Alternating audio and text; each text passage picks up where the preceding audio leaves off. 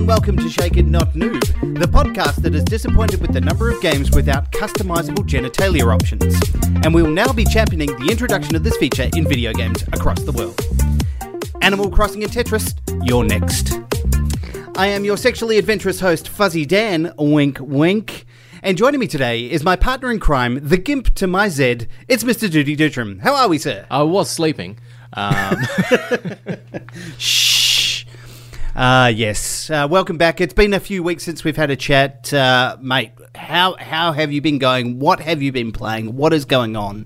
Of course, yes, I've been playing more Resident Evil 8 Village. Fantastic game. Absolutely loving that. I did also go back and take a look at the 2011 Smash game, Space Marine, which was released by THQ Nordic and Relic Entertainment. Sure. Yeah, went back and took a look at that and sort of remembered why it was good, but also some of the faults with it. Shit, what else? I've also tried Valheim, which is Minecraft but Vikings. Oh yeah, how is that? I've heard only good things about that one. It's Minecraft, and I don't really like Minecraft. It's very much a Minecraft survival game, but with Vikings, right? Yeah, basically. Like, I've been playing it with two of my mates, both of which sort of gave me a very quick crash course in it. Not to say that they gave me a bad crash course, but it's just, it is that sort of Minecraft-y style of game, and I'm not a Minecraft guy. Sure, I picked it up for $30 and it's just like, yeah, cool, whatever, I'll play it whenever you guys want to play it, but I don't really necessarily know if it's my jam. I will say that it does seem to be one of those games that if you play it with friends, it's better, because Minecraft solo is about as much fun as trying to realize how much you can claim back on tax if you used a computer once for work purposes. Yeah, I've heard it's really good, but as one of those games, like you say, you play with friends. I think you can play with up to 10 people as part of it. Yeah, so it looks like it could be interesting. I know it's still in early access, so there's still obviously a lot of development that needs to go on. But like I said, I've only heard really good takes on it. So interesting to hear people not enjoying it as much. Yeah, it's weird. On top of that as well, the review that I did a couple episodes ago in regards to Subverse, the developers are providing sort of heads up with like, hey, yes, new content is coming. It won't be soon. So basically they're just saying, yes, we've taken your money. We're not going to give you a time frame into which you can expect DLC. It's probably going to be one more piece of DLC for the end of the year, and then it's going to probably finish. I did also buy a new steering wheel for Formula 1 2020.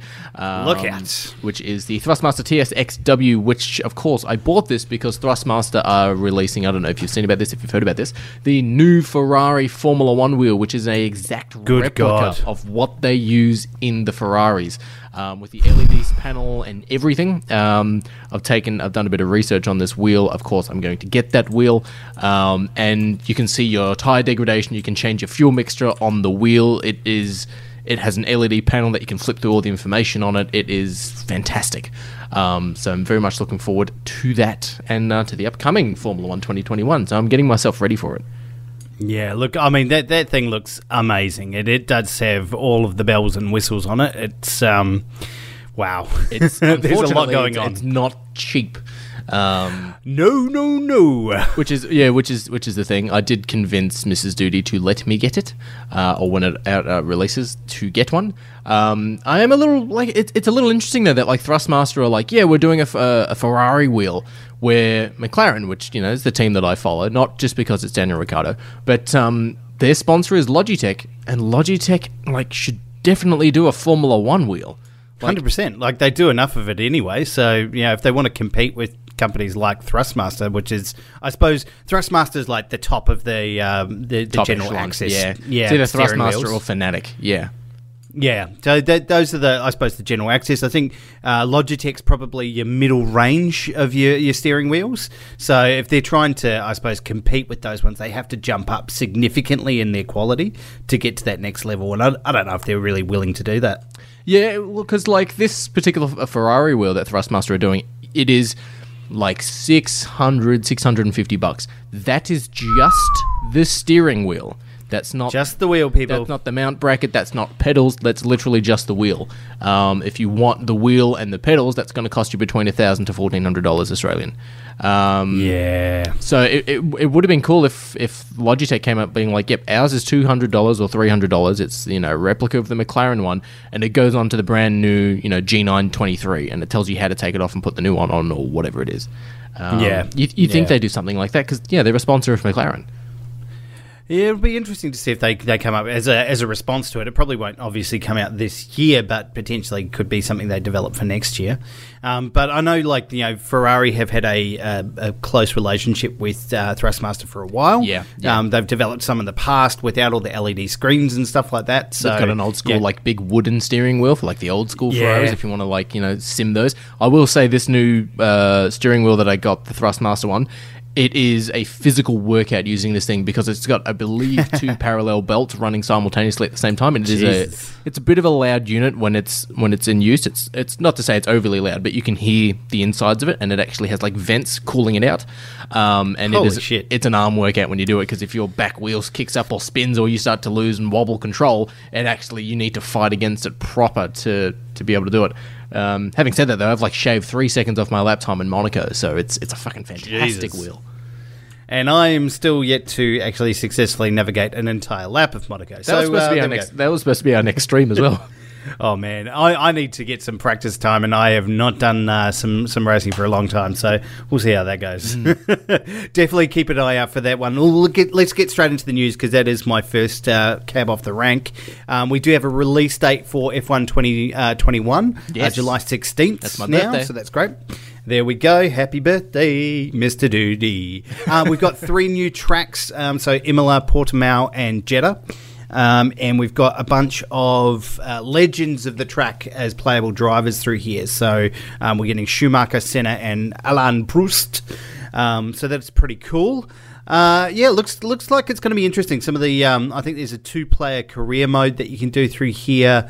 I'm interested to see how they put it all together because they clearly have done a lot of work on the face mapping for some of these legendary drivers. Oh, yeah. So, definitely interesting to see how that's improved from previous editions and whether or not it plays a bigger role in the series. Yeah, it looks like with this Legends of the Driver thing that they've got going on, it looks like they're doing a little bit of the FIFA thing. So sort of like if you have your own team, you can bring the Legends into your own team. I don't mind that because last year with Codemasters when they released Formula 1 2020, you could have Lewis Hamilton join your team or Bottas or whoever, but your team needed to be able to afford them. The graphics on the character models, as you said, look fucking great. They look like it's actually going to be using the next gen capabilities, or at least pushing the consoles a bit more, or the PCs a bit more. We're yet to see some proper racing, what it looks like in game, and I'm very looking forward to it. The co-op campaign is going to be great because you could be driver 1 and driver 2 for Aston Martin or something, and you both have to work together and all that sort of stuff. That'd be awesome. Yeah, no, it'll be pretty cool. I like that idea. So, looking forward to seeing that release. Looking forward as well to seeing some of the customization options. They obviously expanded that function within the last year's edition. This year's edition, hoping they're going to bring out multiple different skins and liveries for the cars. I'm very excited about seeing the new McLaren livery this weekend for Monaco. It looks good. Sexy. So hopefully you'll be able to do a few more things like that. I know playing some of the MotoGP games, the customization options and that were really great. Much better than what's in the F1 game. So interesting to see the direction they go and the options they add on, because obviously now F1 has been bought by the game has been bought by EA. So we'll see some developers. So we'll get Dirt and stuff like that coming through EA as well, because Codemasters apparently there's interesting to see how that plays out. Yeah, there's a room as well for one of the customization options. I don't know if it's concrete or not, but when you watch the race, they have the F1 theme song and all the drivers doing a pose as the camera pans past them. Apparently, there's rumors of a customization where you get to choose what your driver does during the opening of that. I'm like, fuck yeah, that'll be cool as. Okay, I like Flipping it. I like the bird. it. Very interesting. Let's move on to some other news now. The Ultimate GTA 5 speedrun has just been completed. a game player by the name of Unnamed D, it's probably pronounced something weird anyway, but that's what it reads like, has just finished a 9-hour playthrough of the main storyline with no hits. So he registered no physical damage to him during that entire time, which is incredible. You think about the amount of times you might have played GTA, the amount of times you just randomly got shot by a cop for absolutely no reason. He managed to do it with no hits, which is great. He managed it after 48 attempts as well, which... Fuck that. Imagine if you got the last second, you're on your way to the last cut. Does the hits count vehicle collisions? If you're driving your car and you hit another car? Yeah, so physical damage. So you might damage the car and all the rest of it, but it's literally like taking no physical damage to his character. So it doesn't go smashing out of the windscreen or flying off a motorcycle or something like that. So there is the entire playthrough you can actually see on YouTube. So he's posted the whole thing. So if you've got 9 hours and you feel like watching GTA get played through, it would be pretty interesting. I thought just amazing some of the things that speedrunners do these days. That's just one of the next level skills I suppose people have. Yeah, it's also kind of sad that someone's dedicated however many attempts to play Grand Theft Auto. 48 times to get through a 9 hour. Can you imagine? He would have got to sometime he'd get through 8.5 hours. Bang, got clipped by somebody going past. He would on a have bike. to know the spawning mechanics of basically everything. And the trajectory of, like when this guy spawns out of this room, he's going to shoot to the left-hand side on a 45-degree angle. And this is generally used as a warning shot, but if you're standing at this point, you're going to get hit. So, impressive, but also, dude, find something else to do.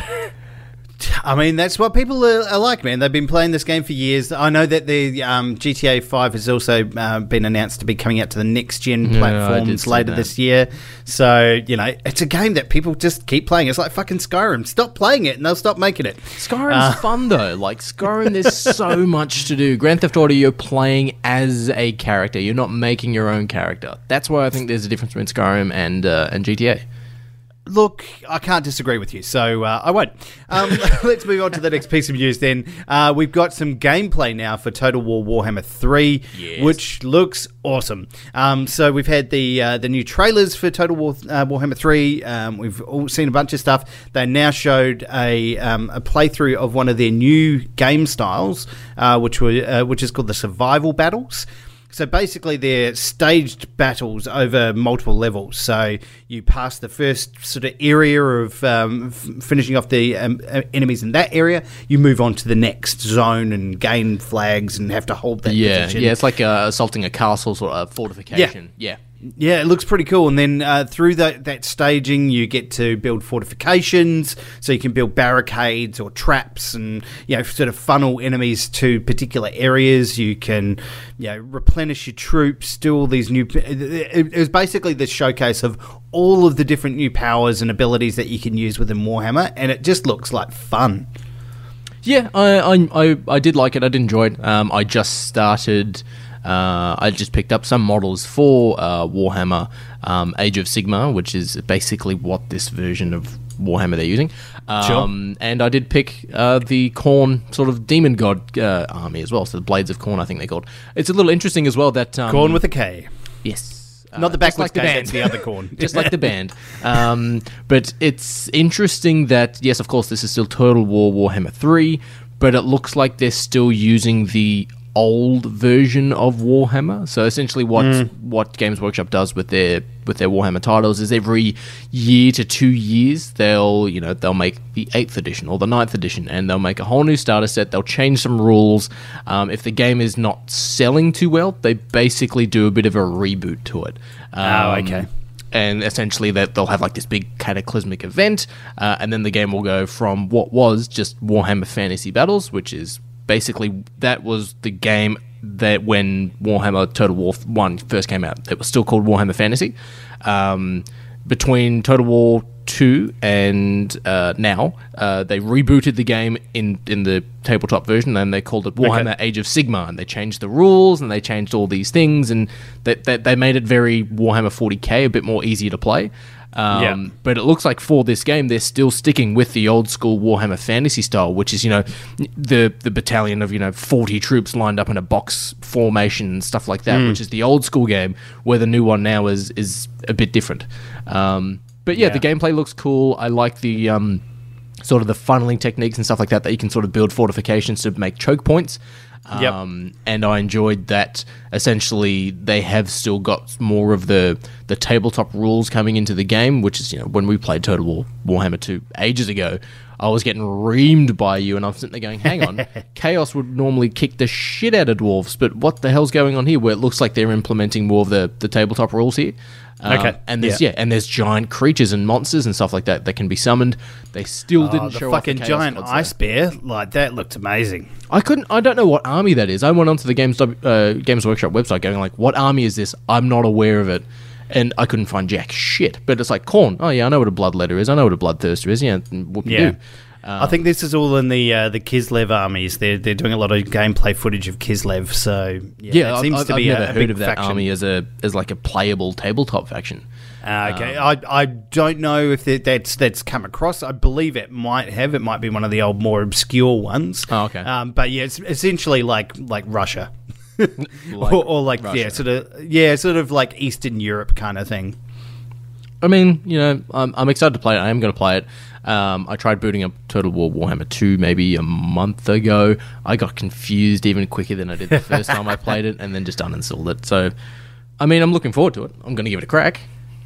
Oh, absolutely. Look, it's going to occupy many, many hours of my time. It's one of those games that just continually gets played because it is so good. It is the king of strategy games. So, yeah, very excited to play Total War Warhammer 3. Hopefully, the big one that people have complained about in the past is the siege battles. Hopefully, they make those a little bit more interesting because they kind of got a little bit one-sided and you can just spam the response every time and get the same result. So hopefully they make them a bit more interesting. But with what we've seen so far, some of the battles could definitely be livened up, which is very exciting. Yeah, and we've only seen 2 factions as well. Yeah, I mean, a lot of it's going to be focused on, I think, on the Chaos Gods. So that obviously you get, I think it's 6 factions within the Chaos Gods? 4. There you go. So there's a bunch of different stuff that could happen within that, which could be exciting. But we'll wait and see what happens. Yeah, and they're going to actually depict what the Chaos Gods look like in this game, which is very bold. Bold and beautiful. Here we go. So let's move on to the next piece of news. Elite Dangerous Odyssey has been released. Dirty, do you know much about Elite Dangerous? I did see the pre-roll trailer that you sent to me before we started recording. It looks like both the title of or the game we're reviewing of this week's episode, also mixed with No Man's Sky and a lot of disappointment. I haven't played it. I am saying I haven't played it, but it is giving me a lot of No Man's Sky vibes. Yeah. And when that released, that pissed off a lot of people. So it's got a high. It's got a high. What's the word I'm looking for? Fuzzy help. It's just one of those things that will make you feel a certain opinion one way or the other. It's definitely divides opinion. Yeah, and it's I can't think of the actual word I'm looking for, but it's got a high bar to clear, and if it doesn't deliver on what it is showing in its trailers, then if it is just another No Man's Sky or something like that, and No Man's Sky now apparently is fantastic. That's great. But if it doesn't deliver on what it's showing, then it's just going to upset a lot of people.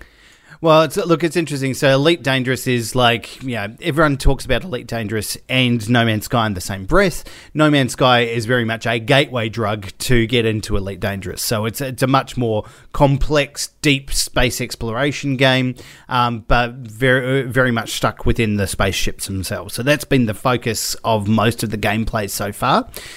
So Odyssey is a DLC for the main game, basically allowing you to get outside of your spacecraft. So you travel around, visit planets, see stuff. You can get out of your spacecraft and start exploring and engage in basically FPS style gameplay. It looks kind of weak. I'm not going to lie at this stage. It looks kind of like a watered down good version of a shooter.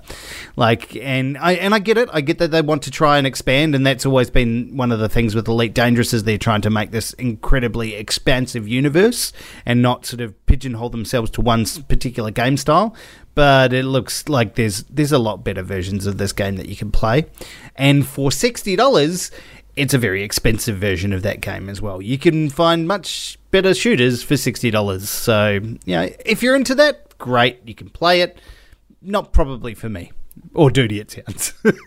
Yeah, look, to be honest, I'd only play it if it was $15 on Steam, then I'm like, it's $15. Whoop you. Yeah. And the good thing is with Steam, if you play the game for less than 3 hours or less than 6 hours, you can return and get a refund, which is a great thing Steam's got going for it. So if it does pique an interest, give it a shot, and if you don't like it, return it. Yeah, fair enough. We are just about to get into the spring sales for Steam, so I think they're coming up in about a week. Hold fire. I know that the core game of Elite Dangerous is only like $10 to buy. $10 to buy, but a lifetime of disappointment for your partner or significant other. To get all the DLC and all the other bits and pieces, I think it's like about $100 worth of stuff. So, maybe wait, like Judy says, till this is on sale. Yeah, that's the great thing about Steam, because you're generally not you pick up something that completely just escaped your mind. Yeah. Oh, look, I literally have a list. Like, I see a game that I like, I go, chuck it on my wish list, and I'll wait for the Steam sales to come up, and then I just buy whatever's the cheapest on there. Like, it's just all games I'd really like to play, but I'm just not going to go out of my way to pay full price for. Yeah, I mean, that makes sense. I've got the same thing with, like, Hades and Floor is Lava. Yeah, you literally just sit there and wait for it to go on special, because at some stage it will over the course of the year, and you'll be able to get it at a price that's a lot more reasonable. Mm-hmm. Speaking of reasonable prices, Duty, we do have a sponsor. They are Culture Shock Collectibles, and they are your number one stop for all your nerdy collectible needs. Now, have you seen some of the stuff they put up lately? There is the new Nano Infinity Gauntlet that has posable fingers, so you can pretend to click away your parents when they make you do chores. I don't really like it. I saw it and I went, the rubber inside, like between the fingers, is going to crack and degrade, and it's just going to go blech. It looks super cheap. Like, I know they did that big, they did the Hulk one at one stage. They did the Hulk one, they've done the and that Thanos was cool. one. The proper gauntlet with the rings on the inside of the hand, so then you can like pull the fingers. And then this looks cheap by comparison. And I mean, the other one didn't look expensive either. Yeah, no. So it looks okay. I get, like, I'm not going to get it, but there was Hasbro do, like, toy announcement sort of things here and there. There's some new Power Ranger toys that they've got up. They've got a Wedge Antilles replica X-Wing helmet, which I'm not going to lie, I'm pseudo tempted to get, because, yeah, everyone loves Luke Skywalker, but Wedge Antilles is the real, space hero of Star Wars. That, and of course Thrustmaster do flight stick controls, and my computer can now do VR, so I might get myself Star Wars Squadrons and do that. There is some hot toy announcements as well. Again, I'm getting a little frustrated with hot toys, to be honest. They did announce the Bad Batch hot toys, which of course you can pre-order through Culture Shock Collectibles. The Bad Batch is a really good show. I've already watched the first 3 episodes. It's great. But like they do this thing where, like, if it's a figure that generally goes along with a set, they'll tease a character, like, in the background or whatever. Yeah. So they did, probably 3 years ago now, they did a episode 5 Princess Leia in Bespin, and in the photos promoting it, there is a Han Solo that matches alongside it, which generally goes, okay, they're going to make a Han Solo. This time last year they did Clone Wars Anakin. I've pre-ordered it, and I'm sitting there going, sweet, because you can see he is like the whole model, the whole figure, he is standing next to Obi-Wan, and I went, I'm getting the Obi-Wan.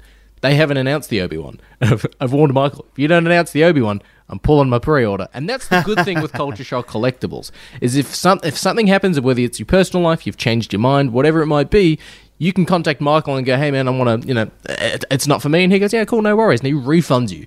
I think he keeps, maybe if it's a bigger item, he keeps the initial deposit, which is $50, which is fine.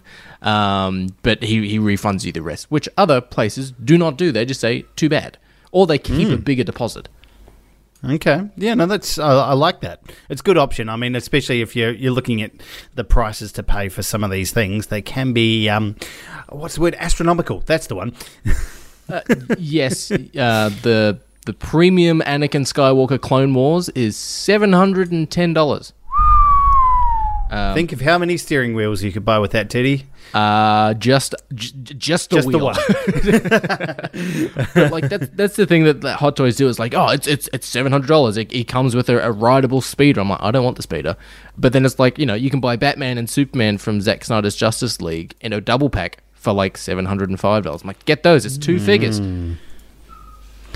So many options. Well, go to check that out at cultureshockcollectibles.com, your number one stop for all your nerdy collectible needs. They are on Facebook, they are on Instagram, and other places, I believe. Provide some natural padding, because I can hear my dog crying and bashing at the gate.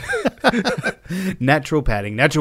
Well, look, we're going to get stuck into the next part of the show. The next part of the show, this is all natural padding, is talking about this week's game that we reviewed. It is the Mass Effect Legendary Edition, which came out last week. We got it a few days early, but in order to give this a proper look through and review, we needed to play it for at least a week, because there is so much going on in Mass Effect that it's just crazy. So yes, we wanted to give it a proper review. That's why we didn't do our show last week. We're here this week to talk about it, though. Man, oh man, is there a lot going on. Dirty, which game did you play out of the three in Mass Effect Legendary Edition? All of them. So you did like the sampler approach. You've sampled a little bit of each of them, yeah? Well, look, I have played Mass Effect when it originally came out. Sure. It was one of those things, like I was at parents' holiday house, and I went to the local video shop and I rented the first Mass Effect, and I went, nah. Well, how long was it? Like 2-3 years later, like Mass Effect 2 came out? Yeah. I ran up and down the stairs. I'm tired. But yeah, Mass Effect 2 came out, and I was like, I'm not going to touch it. And my guitar teacher was like, dude, it's $5 at Harvey Norman. Go down and get one. Yeah, cool, whatever. And it was fantastic. I absolutely loved Mass Effect 2. Played the living crap out of it. And it's a BioWare game where it's got so much replayability. Then Mass Effect 3 came out, played the crap out of it, loved it. But because it's a very intense story between the events of Mass Effect 2 and 3, I completely forgot about what happened and what was going on, to the point where I'm like, what are these things? What the hell is going on? Who are you?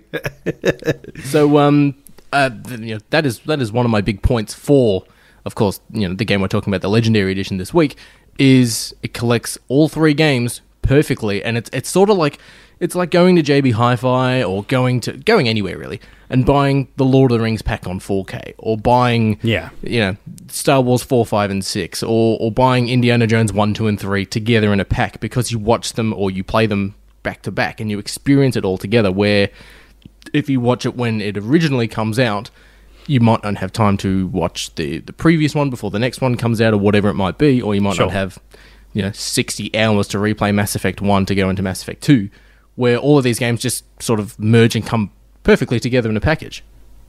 Okay, yeah, no, I can see that.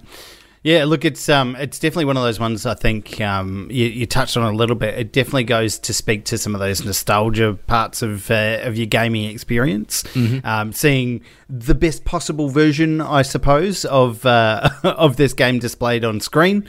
There's a bit of streamlining. It does run a lot more smoothly, and looks a lot more pretty than if you went back and played the old versions of it. So I think they've done a lot of really good stuff here. I know that they've also opened up a lot of the areas. So a lot of what they used to do in making you walk down sort of tight corridors and narrow spaces was so that they didn't have to render the entire environments, because it actually took a much larger toll on the gaming systems that we used to play on. So now they're able to open it up and just be a bit more smart about it. So I think some of the ways that they've improved the game, it makes it look a lot better.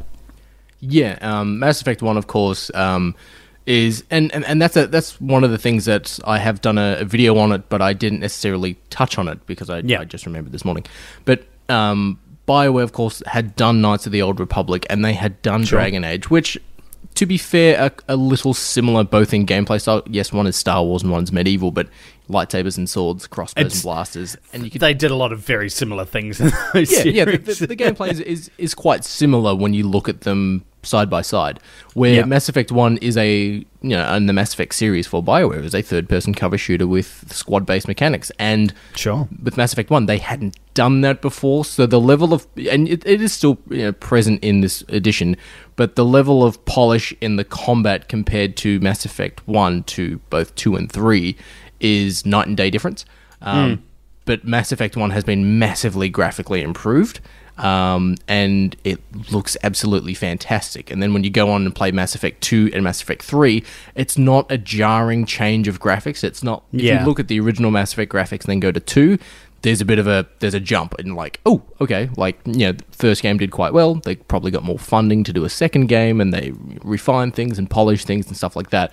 But if you're going 1, 2, 3 in this collection, it's a smooth transition into each game. It's not a bit of a jump. But the first game absolutely looks great with what they've done. It's all 4K, high resolution, and just even the lens flare. The first level in Mass Effect 1 is very much a creation, sort of, and putting you into the world of Mass Effect and sort of arriving on this alien planet, what's going on, sort of thing. And there's just lens flares, and you go over a hill into a cover area, and you just get shot in the face with the sun, and you're sitting there going, "This is beautiful," and then you notice your health starts to go down.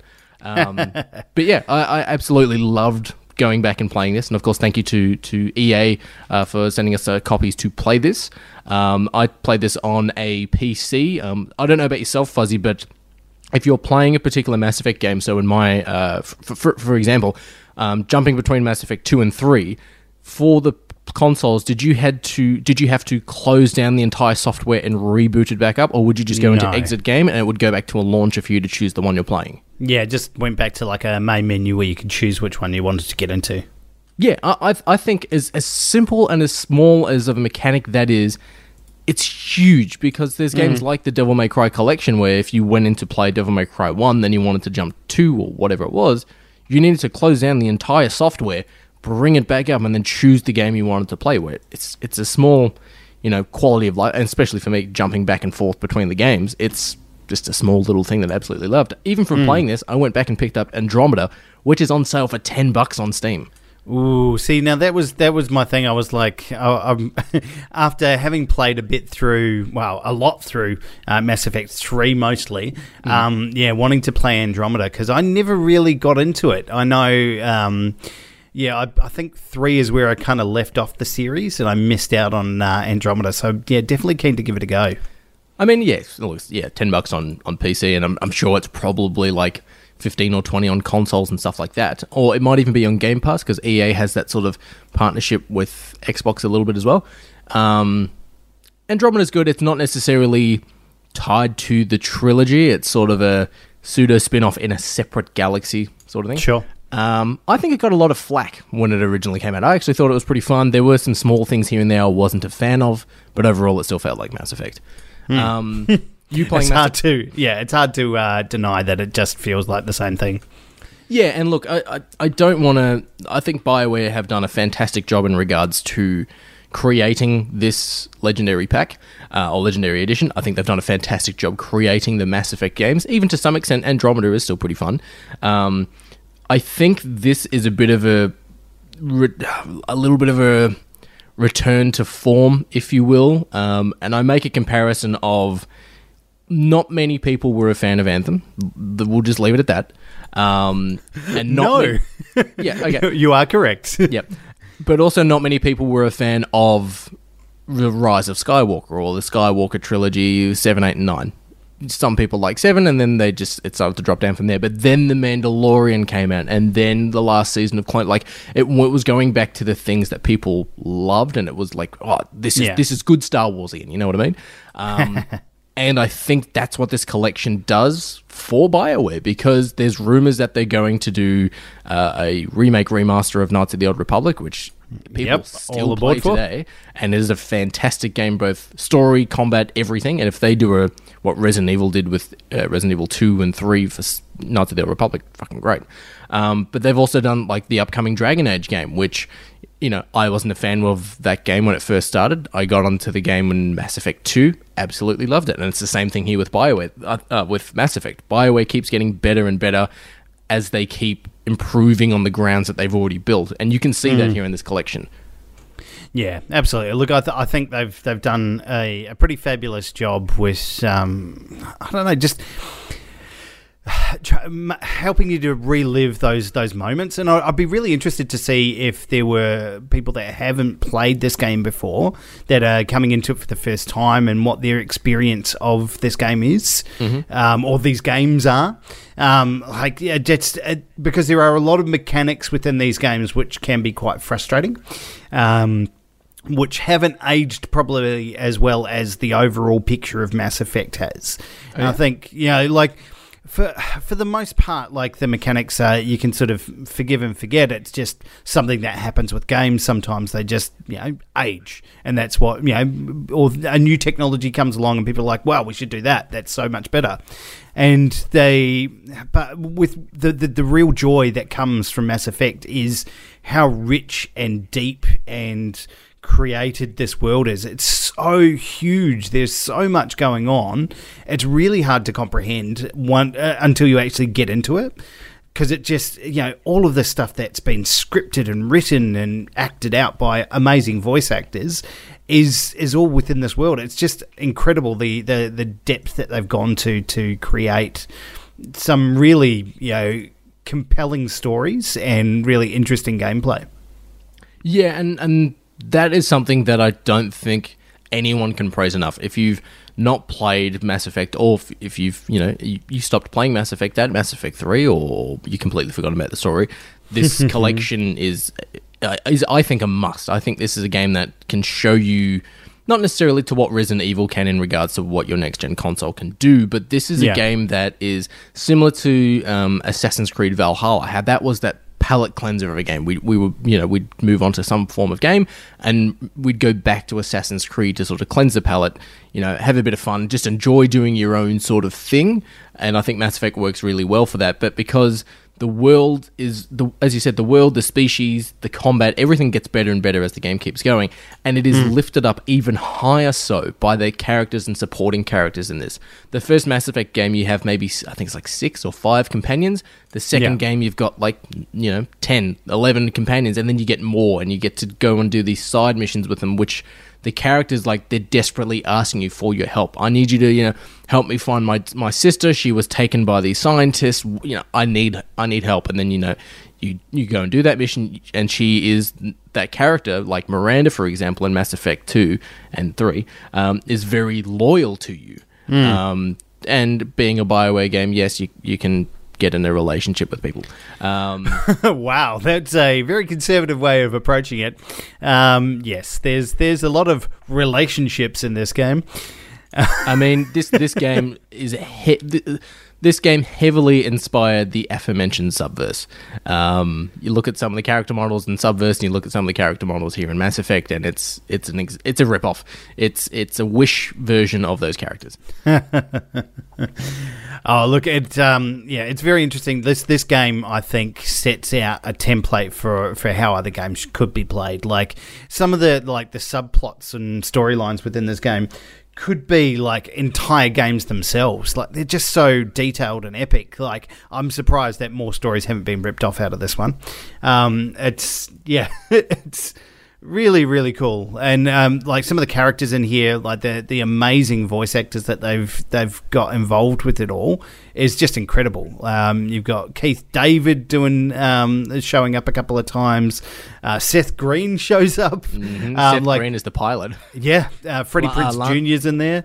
Martin I thought Sheen. That was him. Yeah, Martin Sheen.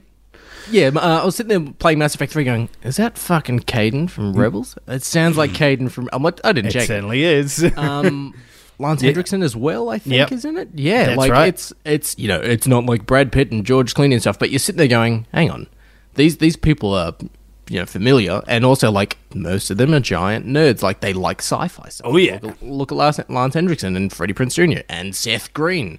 Yeah, it is this game is, if you love Star Trek, Star Wars, aliens, not, aliens as in regards to going and cleaning a planet full of alien life forms and all that sort of stuff, but like that sci-fi 80s, even necessarily 60s and 70s sort of stuff. It's great for that because I think it's heavily inspired by Star Trek.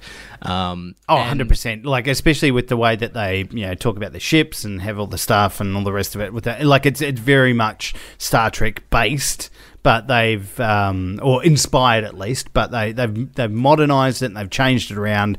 It's just heavy. If you like heavy, deep sci-fi with lots of weird aliens and all sorts of weird storylines and subplots, like, this is the game for you. It's just, it's a classic sci-fi epic is what I think it is. And as far as games go, there's very few that have this much detail in them. Like, I would hazard to say that it's probably one of the most detailed series of games that we've ever seen. Yeah, and on top of that as well, it's a BioWare game. It is a third-person action shooter, so it's very similar to that if you've played titles like Gears of War. You pop into cover, you shoot out, so on and so forth. You can take companions on quests with you, similar to Dragon Age and Knights of the Old Republic before it, and each companion has certain abilities and skills they can use. So my go-to guy was always Garrus. Absolutely love that character. And being a squad-based shooter as well, you can command your squad to do certain things. So Garrus, for me, constantly had a sniper rifle equipped, and I constantly kept him at the back of the squad because then he could just pop off people. Where, I'd take someone like Rex from the first game, I'd just give him a shotgun and make him go and run in close. You can also, when you create your character of Shepard, you can choose the predetermined or pre-created game models that that are on the front cover of the case. And what this legendary edition does as well is you can create a female Shepard, where that was only available in Mass Effect 3 on the original releases. Absolutely. You can play all these different classes as well, which gives you replayability. But then because there's dialogue options and you can be a hero or you can be this gruff, tough arsehole that kills people and all this sort of stuff, it gives you even more replayability. And you can... This game, honestly, if you buy it now and you love it, you will last till Christmas. Like, it is that in depth of what you can do with it. Well, mate, we talked about, like, you did a little sample pack of all three of the games. I just decided to do a deep dive into Mass Effect 3, which was probably the one I had the least amount of exposure to. I kind of did a really quick playthrough of that last time, did the base of what I wanted to, requirements to get through, and just, I've never really delved deep into it. I put in, 20 to 30 hours in the last week on Mass Effect 3 alone, and just have got lost so much more than I ever did before. It's amazing how much is going on. Unfortunately, for me, I've killed off most of the characters that were alive in Mass Effect 2, which were like sort of key story elements in Mass Effect 2, just through I love this about this game. It makes you make these snap decisions at crucial points in the game, where that have ongoing impacts that literally impact the way that these characters react to you, your appearance within the game. You can kill off main characters in the blink of an eye. Like, I accidentally killed off a character and went, oh shit. In one decision, I accidentally killed off two characters. I was like, how the fuck have I done that? It just all of a sudden things happen and you're like, oh, okay, that seems like the logical choice. And it turns out it's not the option that you should have gone with. It's amazing how much this game can do to you and how you respond to it in such a really, like emotional states, especially in this high intensity of gameplay. All of a sudden you're making a snap decision and the rest of the game has changed forever. I love that about this game. It does so much really well within this structure that it's really hard to fault it for adding those parts. Yeah, and on top of that as well, like you have done, and I sort of did as well, mind you, but if you don't enjoy Mass Effect 1, because, look, Mass Effect 1 is heavily story-based, but the combat has aged a bit. There is also sort of, you can explore planets by getting in, essentially, a giant four-wheel drive and driving around on the planet's surface. A lot of people didn't like that mechanic, so they removed it from the sequels. Yeah. Some people did like it because I think they added it back into Andromeda from memory. That's correct, yes. Yeah, they brought it back in. Yeah, but if you want to jump straight into Mass Effect 2 or straight into Mass Effect 3, there is a summary comic that is narrated by Commander Shepard, and you get to pick key moments from the previous entry in the game. So in Mass Effect 1, you get to choose whether which person out of these two people live and die, and if you didn't play Mass Effect 1, you jump into Mass Effect 2, there is a narration comic, and it's quite detailed and nicely voice acted and stuff, but you get to choose those options. Yeah, if you jump into Mass Effect 3, it recaps both 1 and 2. It's a lot. Like I said, I started in Mass Effect 3, and it's a lot to go through. It's 20 minutes before you're getting into the game, and I think if we're talking about things that are negatives for this game, the length of time that you have to pay attention is quite significant in between moments of action. So you could have do a mission on a planet and then get back to your ship, and you're literally the next half an hour to 45 minutes is just like cutscene dialogue where A, you might not have a response to anything that's going on, and B, it's really, some of it can be quite dry. So unless you're paying a lot of attention to it and watching it and treating it almost like as an experience rather than a game itself, you're going to have a bad time. So it can be, when you just want to play and you just want to get to action, it can be really hard to just find those moments and pick when you're actually going to get to it.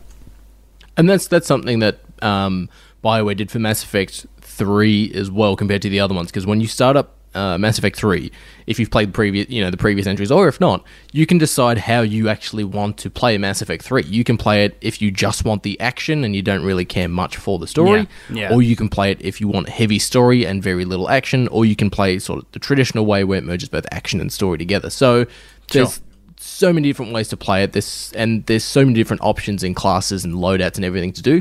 The only thing I remember as sort of a kid playing Mass Effect on the Xbox 360, so 2 generations ago, was I loved the mic support for the game, where I could say, Garrus, sniper rifle, and he'd go, yep, Shepard, and he'd pull out the sniper rifle, or you could go, incendiary rounds, and he would equip incendiary rounds. Where I played this on PC, I played this on PC and I couldn't really see anything for that, because I would love to be able to sit here and just actually speak out commands. That was probably the only good thing about the Kinect on the Xbox 360, but other than that, it's I have no real problems with it. Some of the graphics for Mass Effect 1, even though it's been redone and revitalized, Captain Anderson's eyes are constantly intense, like they're popping out of his head like he's eating a mouthful of chili sort of thing. And that's really it. Look, and I think that goes to speak to some of my negatives about the series. Like it really pushes into that. It was doing so when it first got released. It's doing it more so now that they've updated the graphics. It's really in that sort of uncanny valley situation where some of the character models look really fantastic, and then they start speaking or moving their eyes around, and it just looks weird. There's just something wrong about some of the mouth movements, and especially the large white space within the eyes. It's like, you look at people's natural eyes and they're actually more full of color than they are white space. But within this game, it is super, their pupils are quite small, and it's very weird. It just looks uncomfortable. So that uncanny valley situation of lifelike but not quite right, it really fits for this series, especially with the updated graphics. So it makes me feel a little bit weird about some of the characters, at least. And the human characters, they age quicker than aliens, because the alien designs in this game, like Krogans, look fucking awesome. They're giant toad people that look fucking sick. But then, humans, especially the character of Jack, who's covered in tattoos. Don't get me wrong, she's a great character. She looks great, but you're looking at a character who's 10 years old, if not a bit older, and you can see in some areas where the graphics and stuff like that haven't sort of aged well. But look, that is the nitpickest of nitpicks. It is still a fantastic game, fantastic story. The gameplay gets better over the sequels as well, so it just keeps building on its solid-ass foundations. And it's a fucking great game. It's pretty amazing. I think the only other thing that I'm going to say for the updated versions and one thing that I had really hoped for that hadn't come across necessarily was the loading times don't feel like they've really improved. Oh, on PC it was basically instant for me. Yeah, I was playing this on the PS5, so the best version possible, the best platform possible within console, or obviously with the Series X as well. I just don't think that, like, every time I got into an elevator or had to wait for something to load through, it just took that extra 5 or 10 seconds too long. And I had seen the PC times were improved, but it's so frustrating to see things take much, much longer than they should have. And, I was expecting, the expectation was really fast load times. It wasn't there. It's just a minor disappointment for me.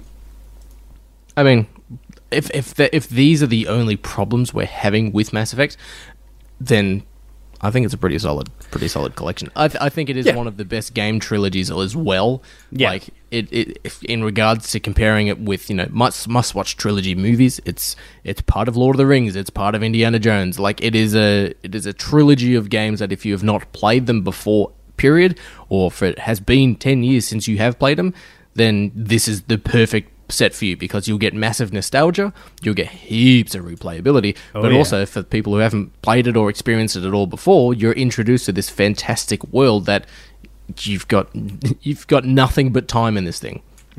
Yeah, no, that's very true. Yeah, look, let's give it some scores, mate, because it is that time of the day.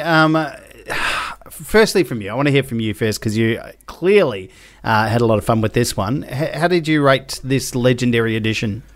4.5 out of 5. Wow. It is the same score that I give to Resident Evil, but they're both two separate things in regards to, this is, yes, it's a fantastic game trilogy. Yes, it has been graphically mastered and updated as well, but it's just those tiny little small things as well that just it amps it up for me. So, like, yes, it's great to have all these games released together.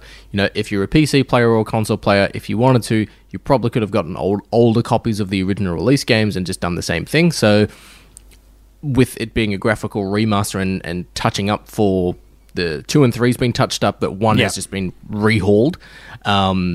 It looks and plays smoothly. I didn't have any technical issues. I've seen some people report, my character only runs backwards, he doesn't run forwards, and all that sort of stuff like that. I experienced none of those issues. But it's just even the small, minute things of being able to go, all right, quit out of Mass Effect 1, and it just goes straight into the launch going, which one do you want to play now? Like, rather than having to boot the whole thing down, boot it back up. And it can be a little taxing as well, or not taxing, but tedious on consoles and PC, having to close the thing down, and then if you try and boot it up too quickly, it's like, well, no, the application's already running, or whatever it might be. It's just there's small quality of life things that I think make this one of, if not one of the, probably one of the greatest collection of games you can get, like as a pack. Like, think of another collected series that you can physically go out and buy, games 1, 2, and 3, or game 1 and 2 in a box that, have this much entertainment value, replayability, and just in-depth love to it. Yeah, and look, I mean, it's very hard to find that. I mean, we reviewed earlier this year the Neo series that's come out. So they did the update for that. That was pretty amazing. But I mean, different style of game, but and nowhere near the storytelling of what's going on here. But for sci-fi RPG action games, it's like it stands head and shoulders above most as a fairly fantastic series. Yeah, and like, you look at this is a new property as well. Like, it's not a Star Trek game, it's not a Star Wars game. Like, this is a whole new thing that BioWare created. And yes, it's inspired by a lot by Star Trek and stuff like that.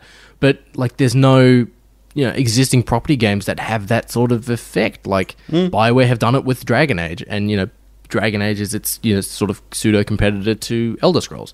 So yeah, I think that is something that is just rarely seen. If not, you don't see it now.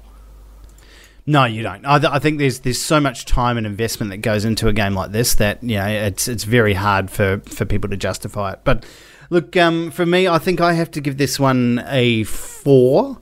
It's a very tentative 4. Like I said, I think a lot of the issues that I wanted gone from this game still seem to be apparent. It does look better than the previous editions. It does play a bit more smoothly, but there's still a lot of issues in there. So, and there's just the same ones, the same problems. So I'm hoping that I'll try and get Andromeda on the PC. I'm hoping that those issues kind of go away. I know that the Andromeda series got rated a lot lower than the original trilogy, right? Yeah, it was because the whole thing was sort of like the start of Alien Covenant. Like they were going into a new galaxy to find a new galaxy to colonize and sort of branch out. But there was like maybe 1 or 2 new sort of species in this galaxy where like you're going to all these other planets. Like, yeah, there's a Krogan here, there's a this here. I'm like, that's not really a new galaxy. It's a galaxy that humans haven't gone to, but Krogans are here and bloody Garrus is... I can't remember what Garrus' race are called, but they're here. And it also had like an auto pop-in cover mechanic, so like it would automatically put you in cover where people just did not like that. And it had a jetpack and jump mechanic and stuff like that as well that some people weren't a fan of. Yeah, I think it's interesting to see they sort of mechanics within this series kind of come in and go out of fashion, and they sort of change based on people's opinions, and it's really interesting how that how they've matured the series over time. And I think at the end of the day, they really just need to go, you know what, fuck it, this is the game we want to play, and this is how you're going to have it. Don't listen to too much. Like, listen to a little bit of the fan support, but don't let them dictate the direction that the game is going in. So, well, that's what Capcom did with Resident Evil, apparently. Like, too many people said Resident Evil 7 was too scary. Yeah. And people are saying, like, Resident Evil 8, it's good, but people are saying it's not scary enough. Like, there's one scary moment in the game, and because people said 7 was too scary, they dialed it down. I'm just going to say people don't know what the fuck they want. You have to tell them. You have to show them. Like, yes, take on board a little bit of feedback. I'm sorry you thought it was a bit too scary. Stiff shit. Like, it's a fucking horror game. Or, I'm sorry if this story was too detailed. That's a sci-fi epic. That's what it's supposed to be. Like, these are the things that are core to what the game is. We're just going to continue with it. I just think the Mass Effect series changed a lot based on feedback, and they probably should have stuck with their guns and just gone, you know what, fuck it. This is how we want to remember our game. But look, I've had a lot of fun playing this. I'm going to play out like Mass Effect 3. It's been one of those games. I was so stuck on Returnal for such a long time. It's been it's dragged me away, and I haven't put Returnal back in since I started playing Mass Effect 3. I've just been going through it, so I'm going to get to the end. I promise I'm going to do it by the end of this week, just to get that satisfaction of finishing it. I've gone so far now that I can't turn back. Yeah, and then look, I still say go back and play 2. 2 is fantastic. 2 is probably the best of the series, right? Yeah, 2 is very much considered to be sort of the Empire Strikes Back of the series, where. Yep. Same thing with Mass Effect 3 in regards to Return of the Jedi. Like, you either loved it, you were indifferent about it, or you don't like Ewoks. Or you hated the ending, because there was a very controversial ending for Mass Effect 3 that people did not like. Yeah, and then I think BioWare went back and made another ending because people didn't like the available endings, which, look, like, okay, but, like, it's also, like, end the game the way you want to end the game. Don't bow to people. I didn't like that my Shepard got old and clicked his fingers with the Infinity Gauntlet. But yeah, the only small thing I think that just comes to mind now is like I wish they did some updated appearances, because I tried to make myself as a Shepard, and every beard option is like mid-2000s stubble. Yeah, it's just the customization options aren't great. They're pretty terrible. And it's really interesting with the standard Shepard. It's really interesting to see like how they play that out in some of the cutscenes as well. Like especially with like loading screens that you're loading into a battle, they clearly only animated the standard N7 rifle. So you jump in with the N7 rifle, you jump in with or without the helmet, like little things like that, just little glitches in how the gameplay goes. It's really interesting to see. They don't really. They struggle sometimes with rendering things that aren't necessarily the standard. Yeah, and that's a thing that a lot of games do. It's like, no, I'm not running around with an M16. I'm running around with a shotgun. Why am I holding an M16 in the cutscene? Yeah, but it's so stupid. It's a small thing. Same thing happened when I was playing Space Marine. I'm like, no, I don't. Why would I be holding a chainsaw going up against the final boss of the game? It's just ridiculous. Anyway, well, that's it for this week. We've enjoyed playing Mass Effect 3, Mass Effect Legendary Edition. Thank you again to EA for provision of those codes. We very much appreciated it. We will be back next time to talk about video games and more. Until then, I'm Fuzzy Dan, reminding you that if you're going to play the Mass Effect Legendary Edition with all 3 games, start at the 3rd one. And this is Duty reminding you to don't listen to Fuzzy. No, if you've never played Mass Effect before, this is it's a must, and it's the best way to experience the games. Yeah. That's my words. Last words we ever have. The last words on that.